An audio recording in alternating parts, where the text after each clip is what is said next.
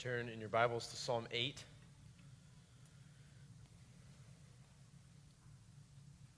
And this is God's word to you today.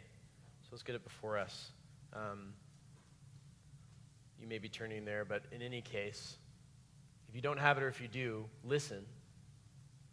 This really is, we do believe that this is God's word to you today. Whatever you're coming to church with, whatever distractions, hear this word. Let the Spirit move in your life through it. Psalm 8, starting in verse 1. O Lord, our Lord, how majestic is your name in all the earth. You have set your glory above the heavens. Out of the mouths of babies and infants, you have established strength because of your foes, to still the enemy and the avenger. When I look at your heavens, the work of your fingers, the moon and the stars which you have set in place, what is man that you are mindful of him, and the Son of Man that you care for him? Yet you have made him a little lower than the heavenly beings and crowned him with glory and honor. You have given him dominion over the works of your hands. You have put all things under his feet, all sheep and oxen, and also the beasts of the field, the birds of the heavens and the fish of the sea, whatever passes along the paths of the seas. O Lord, our Lord, how majestic is your name in all the earth. Let's pray one more time before we get into the sermon. Heavenly Father, send your Spirit. We need him. Work in our hearts. Take away our distractions. Help this sermon to not only go into the ears of your people here, but to hit their hearts, to hit my heart, that we would be changed by it, that we would move to make our lives be built on it, on your word. And Lord, I pray that through the Spirit you would preach a better sermon than I'm capable of today. I pray this in Jesus' name. Amen. I was in a fraternity in college, Pi Kappa Alpha, and we did lots of weird things. But one thing that I appreciated about my experience is how much thought was put into the little details so that experiences were meaningful. And one night, I was not yet initiated into the fraternity, but I had pledged to be initiated. They blindfolded us. They probably don't do this anymore. They blindfolded us and drove us in silence 45 minutes away. I have no idea where they drove us. There were 50 of us pledges, and they got us out of the cars, still blindfolded, under an overpass in the middle of nowhere. And they read us a passage of Scripture upon which our founders based the name of our fraternity. Probably 4/5 of them didn't even know what the Scripture meant, but they read it out of ritual. And we could hear strange noises around us, and then we smelled smoke and fire. They instructed us to remove our blindfolds, and the only thing we could see were the large Greek letters, Pi Kappa Alpha, set ablaze. And then they put our blindfolds back on, and we rode back to Edmond, where the image of Pi Kappa Alpha literally burning in our minds, with the only words we heard being the Scripture passage that was read. Now, that's all strange and very cultish, but it was effective. It was effective. If you've ever opened your eyes after closing them for a long time, you fix your eyes on something bright and then immediately close them again, you'll know that that image that you saw sticks in your mind. You can close your eyes and see it. And every single pledge will tell you that he can close his eyes and remember that sight of those letters. I've often read that Scripture and contemplated the Greek words for which Pi Kappa Alpha stand, which I can't share with you because I'm sworn to secrecy. But for us as Christians, we live by faith and not by sight. The way in which we behold God himself is not through the eyes, but in the heart, as we meditate on his word and follow in his way, and as we submit to a merciful king. We behold Christ through the Spirit that dwells in our hearts and minds. And here's what I want you to see this morning in Psalm 8. Since we are created in God's image, we are empowered for his mission by beholding his majesty. Let me repeat that. Since we are created in God's image, we are empowered for his mission by beholding his majesty. I want to call your attention to a few introductory points so that we can understand this psalm better. First, one way of viewing the Psalms is in three categories of orientation, disorientation, and reorientation. Psalms of orientation don't really have much tension at all. They paint the picture of a world that is ordered and good. This includes psalms of creation, wisdom, blessing, etc. And conversely, psalms of disorientation are basically laments, confessions, imprecations, or curses. They focus on the fallen world, they mourn it, and appeal to God as judge. Psalms of reorientation have in view a greater sense of joy. Having been through the phases of orientation and disorientation, these psalms reorient the reader to a greater redemption and restoration in the world that inspires praise and thanksgiving. Note that Psalm 8 is in that first category. It's a psalm of orientation. It's meant to show us the goodness and majesty of the Lord, our Lord. And second, I want you to notice the way in which God is addressed in this psalm. It starts out verse 1 saying, "O Lord, our Lord." The psalm begins with a direct address to Yahweh, which is the covenant name of God. You can tell this in your English translation when Lord is capitalized. This is his holy name. And then the passage renames and adds to this by using the plural, our Lord. In other words, this refers to God as our sovereign master and king. I want you to remember that this address to the Lord clearly expresses that God is our God and the sovereign creator. Is there a better way to orient our hearts to behold God's majesty than to begin the psalm this way? That to begin the psalm with the fact that God shall be our God, we shall be his people, and all power and majesty belongs to him as creator and king of all things. Let's then behold his majesty as taught in this wonderful psalm. Since we are created in God's image, we are empowered for his mission by beholding his majesty. First, we're empowered for his mission by beholding God's immensity. What do I mean by immensity? Look at verse 1 and verses 3 and 4. In verse 1, the psalmist calls into view God's majesty specifically in all the earth. And then he moves to proclaim that the Lord's glory is above the heavens. Basically, what he is saying is that nothing can contain the glory of God. It has so overflowed the earth and spilled over into the heavens that it has risen above all things. His majesty and glory are immense, infinite, uncontainable, unstoppable, magnificent, powerful, renowned, wonderful, excellent, worthy of all our devotion and thought. So knowing that all of creation is full of glory, full of the glory of the Lord, the psalmist meditates on the vastness of outer space, the vastness of the sun and moon and stars. And his insignificance strikes him as he's meditating on this. Verse 4, what is man that you are mindful of him? And the Son of Man that you care for him? We'll come back to this verse in the next point, but understand this principle. When we meditate on the immensity of God, we must inevitably be struck by our weakness and our frailty. Our lives are but a mist. We are insignificant.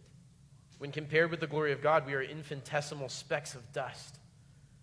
There is no worth in ourselves that makes us wanted or needed.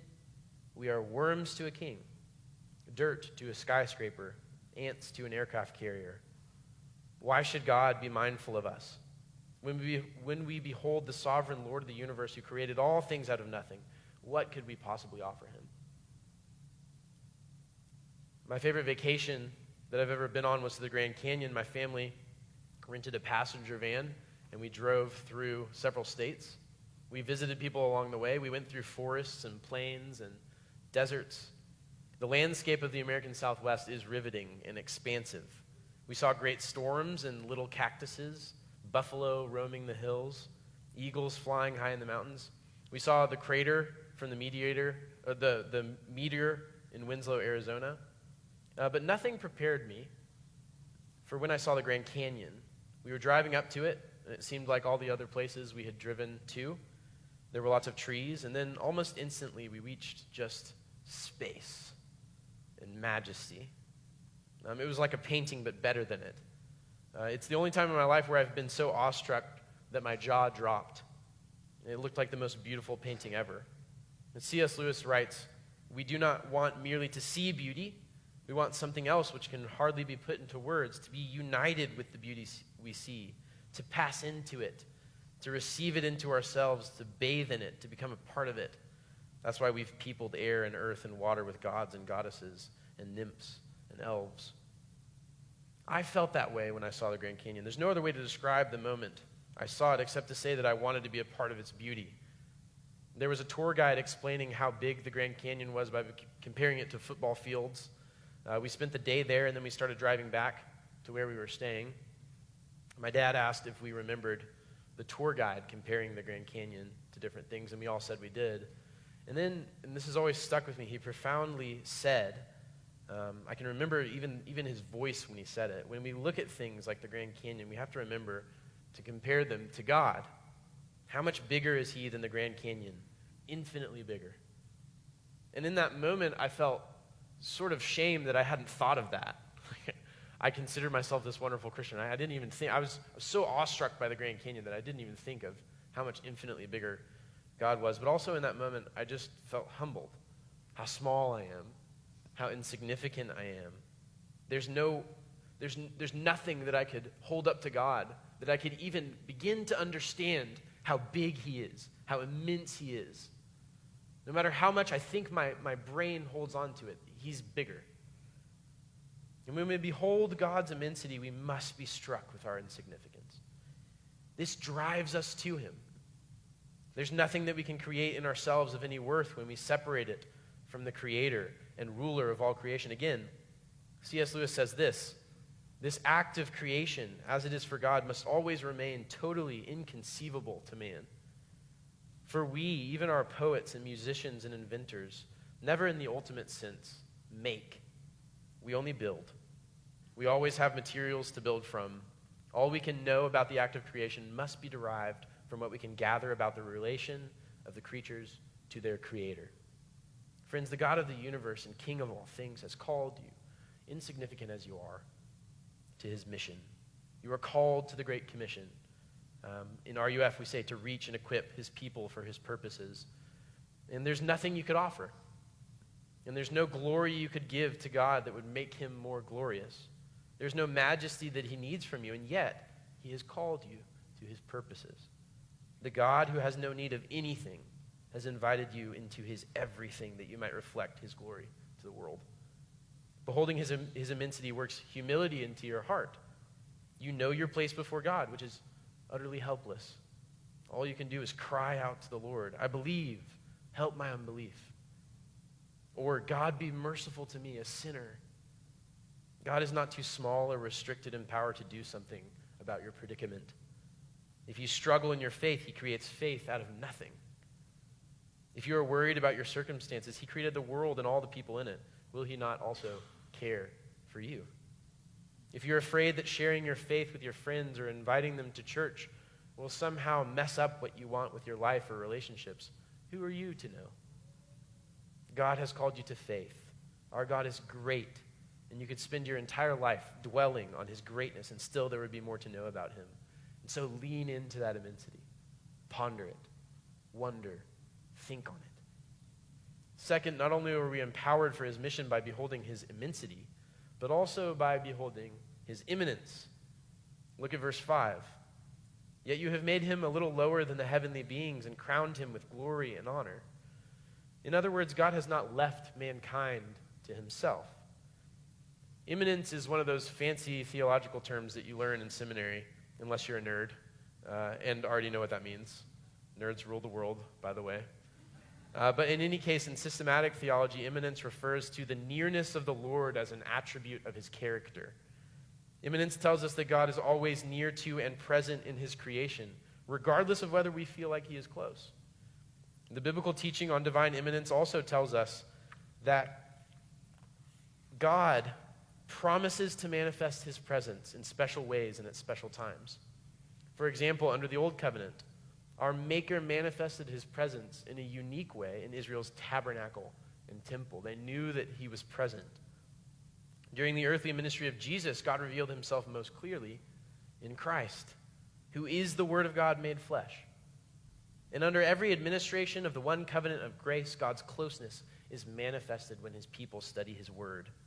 In other words, both Old Covenant believers and New Covenant believers, you and me, have been able to count on his presence with us when we read Scripture, meditate on it, study it. Both through God's presence in creation and his word, ultimately fulfilled in King Jesus, do we experience God's immanence. Verse 2 gives us a great example of this contrast between God's immensity and our insignificance, leading to his immanence. It says, out of the mouths of babies and infants you have established strength because of your foes, to still the enemy and the avenger. Essentially, the point is this: God uses weak things to defeat the mighty. The psalm is declaring that this God, whose majesty and power the whole earth and all the heavens declare and reflect, has chosen to be glorified through the weak, the vulnerable, the insufficient.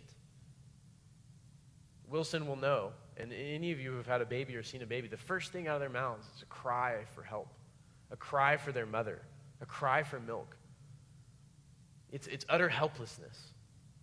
It is to God's glory to form a frail man from the dust of the ground and then entrust dominion over that dust, over the earth to him.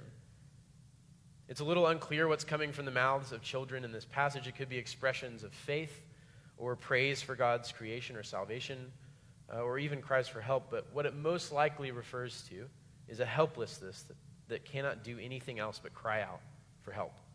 Words by a child who appears to be insignificant will be attended to by God in his plan to establish strength, to silence the wicked, especially if the cries are out of pain or terror.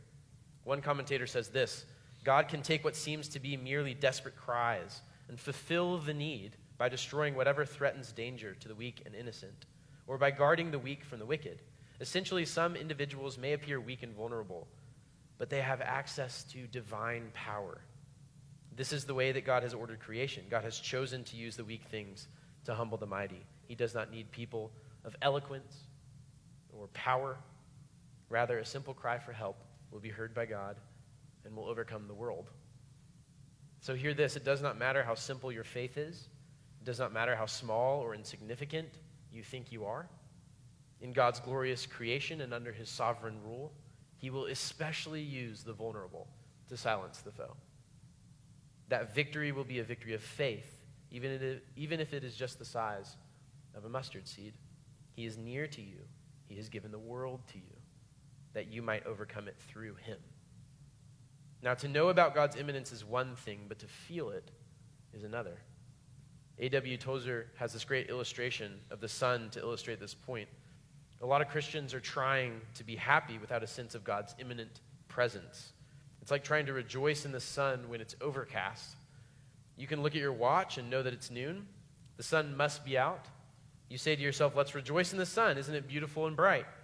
Let's take it by faith and rejoice that the sun is up, that all is well. The sun is up according to the calendar. The sun should be right about there. But as long as it's gloomy and rainy and wet, soggy leaves keep dribbling up and down, and it's dark, you're not having a bright day. Yet when the sun comes out, then you can rejoice in the presence of the sun. The reason, my friends, that we feel that God is remote is because deep down we understand God's immensity, but we don't dwell enough on his immanence. We know we are weak and insignificant. The devil and our flesh tell us this every day. We've got enough likeness that God can commune with us and call us his children, and we can say, Abba, Father. But in the practical working out of it, the average one of us senses our dissimilarity, especially if you've been convicted of your sin, especially if your conscience is tender. And this is why God seems remote. This psalm tells us otherwise. God is both immense and immanent. Look at verse 4 again. The wording of the questions of verse 4 are rhetorical, expressing amazement and wonder. The choice of the words for man underscores his insignificance, our insignificance. The word means simple and mortal, yet the two verbs that are used are incredible. The first is the verb, you are mindful of him. The Hebrew word is literally to remember, and it usually signifies acting on what is called to mind. Now, the psalmist is amazed that the majestic God of creation thinks of him in such a way as to do things for him, to meet his needs. The next verb is even stronger. The verb to visit usually indicates divine intervention that changes the destiny of people. And then it gets even greater in the next few verses. It says that the Lord has crowned mankind with glory and honor. The words for glory and honor are words that usually refer to the divine majesty. Glory stresses dignity and importance. Honor stresses external splendor. God in his imminent grace has crowned you with these things. Dignity and importance are accomplished for you when Christ died on the cross. You have been justified and accepted as righteous before God only by the work of Christ. And your external splendor is being accomplished through your sanctification.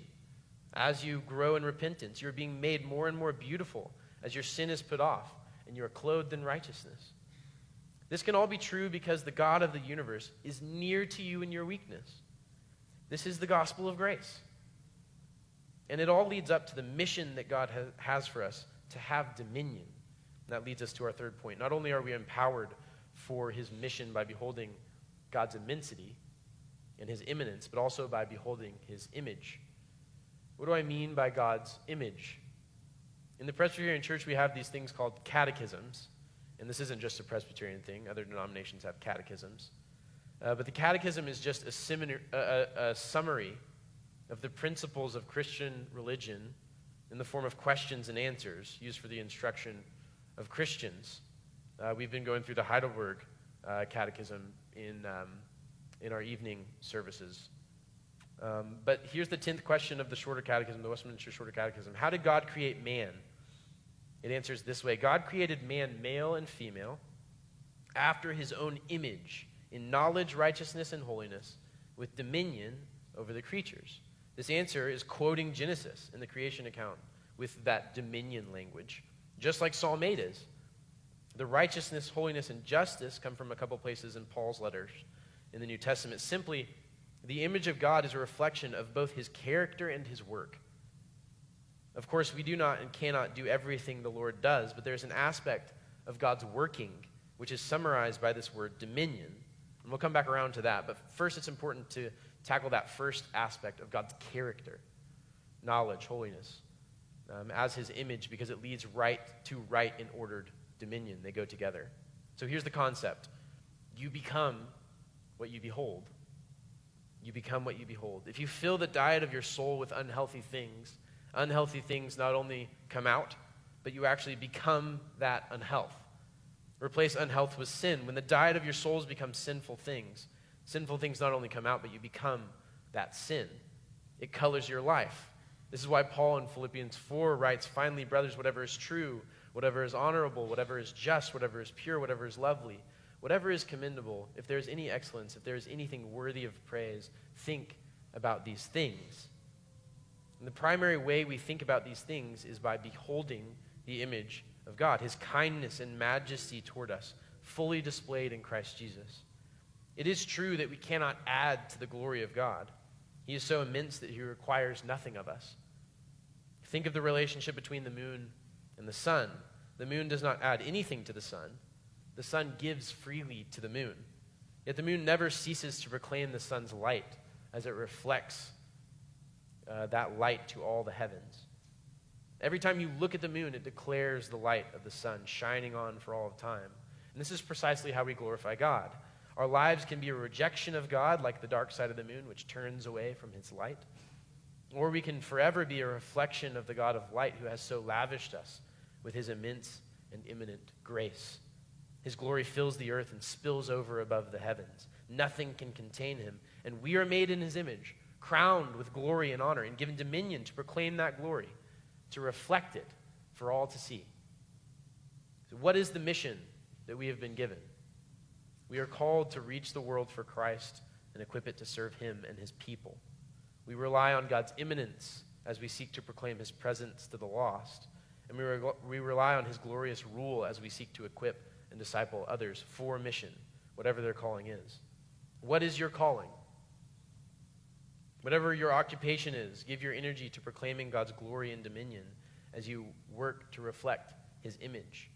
Know that his majesty has so filled the earth that whatever your occupation is,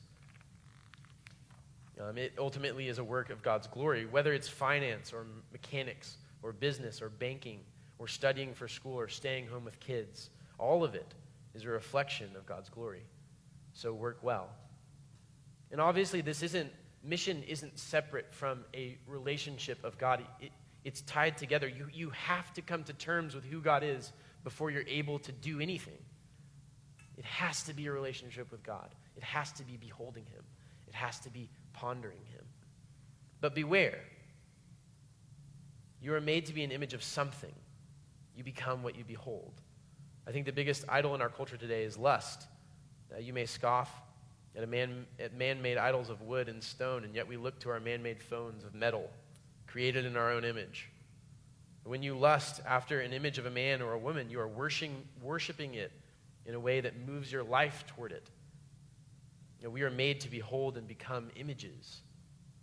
What are you beholding? And this isn't limited to lust either. We have the idols of pride and self and money and status and success. What do you think about most often? What do you behold? How have sin and the idols of your heart so worked their way into your life that you fail to see God as revealed in his word? What are you beholding? Friends, what's the answer to our cycle of idolatry? It is to behold the character and dominion of God as it is pictured in his image. Jesus in the Beatitudes said this, "Blessed are the pure in heart, for they shall see God." When you are most tempted to your sins and idols, do you stop and think about the real fact that as you deny the corrupt desire in your souls to worship anything else than God himself, you will begin to see God. You will begin to have eyes to see Jesus.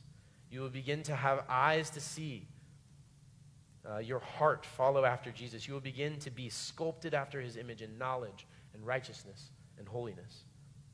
That will lead to real purpose in your life. That will lead to ordered and good dominion as you reach and equip those around you for the glory of the infinite, eternal, immanent, marvelous, majestic God of all creation. And it is in that second person of the Trinity that we truly behold God in all his glory. Jesus did not consider his immensity and equality with God something to be grasped, but he became a little baby that he might silence the foe by becoming helpless like us. He is the God that dwells with us, Emmanuel, the epitome of God's immanence for us. He is the man who is crowned with glory and honor. And in faith, through the Holy Spirit, you are connected to him forever. He is the man who has been given all authority and dominion. He is the mediator between earth and heaven. So go, my friends, behold the image of God in Jesus Christ. Since we are created in God's image, we are empowered. You are empowered for his mission by beholding his majesty. You see, we were created in God's image in the beginning, but that image was marred, broken, corrupted with the fall. If left alone, man would be helpless. But Jesus came and restores the image of God in man. And he has commissioned the church to restore that image of man in the Great Commission. It is only in repenting and believing in Christ that the image is restored. And so the Great Commission is how the Lord has decided to restore his dominion in man. So you must go as you work in your callings, commissioned by God to restore mankind, only by the grace of God, on mission to proclaim his majesty.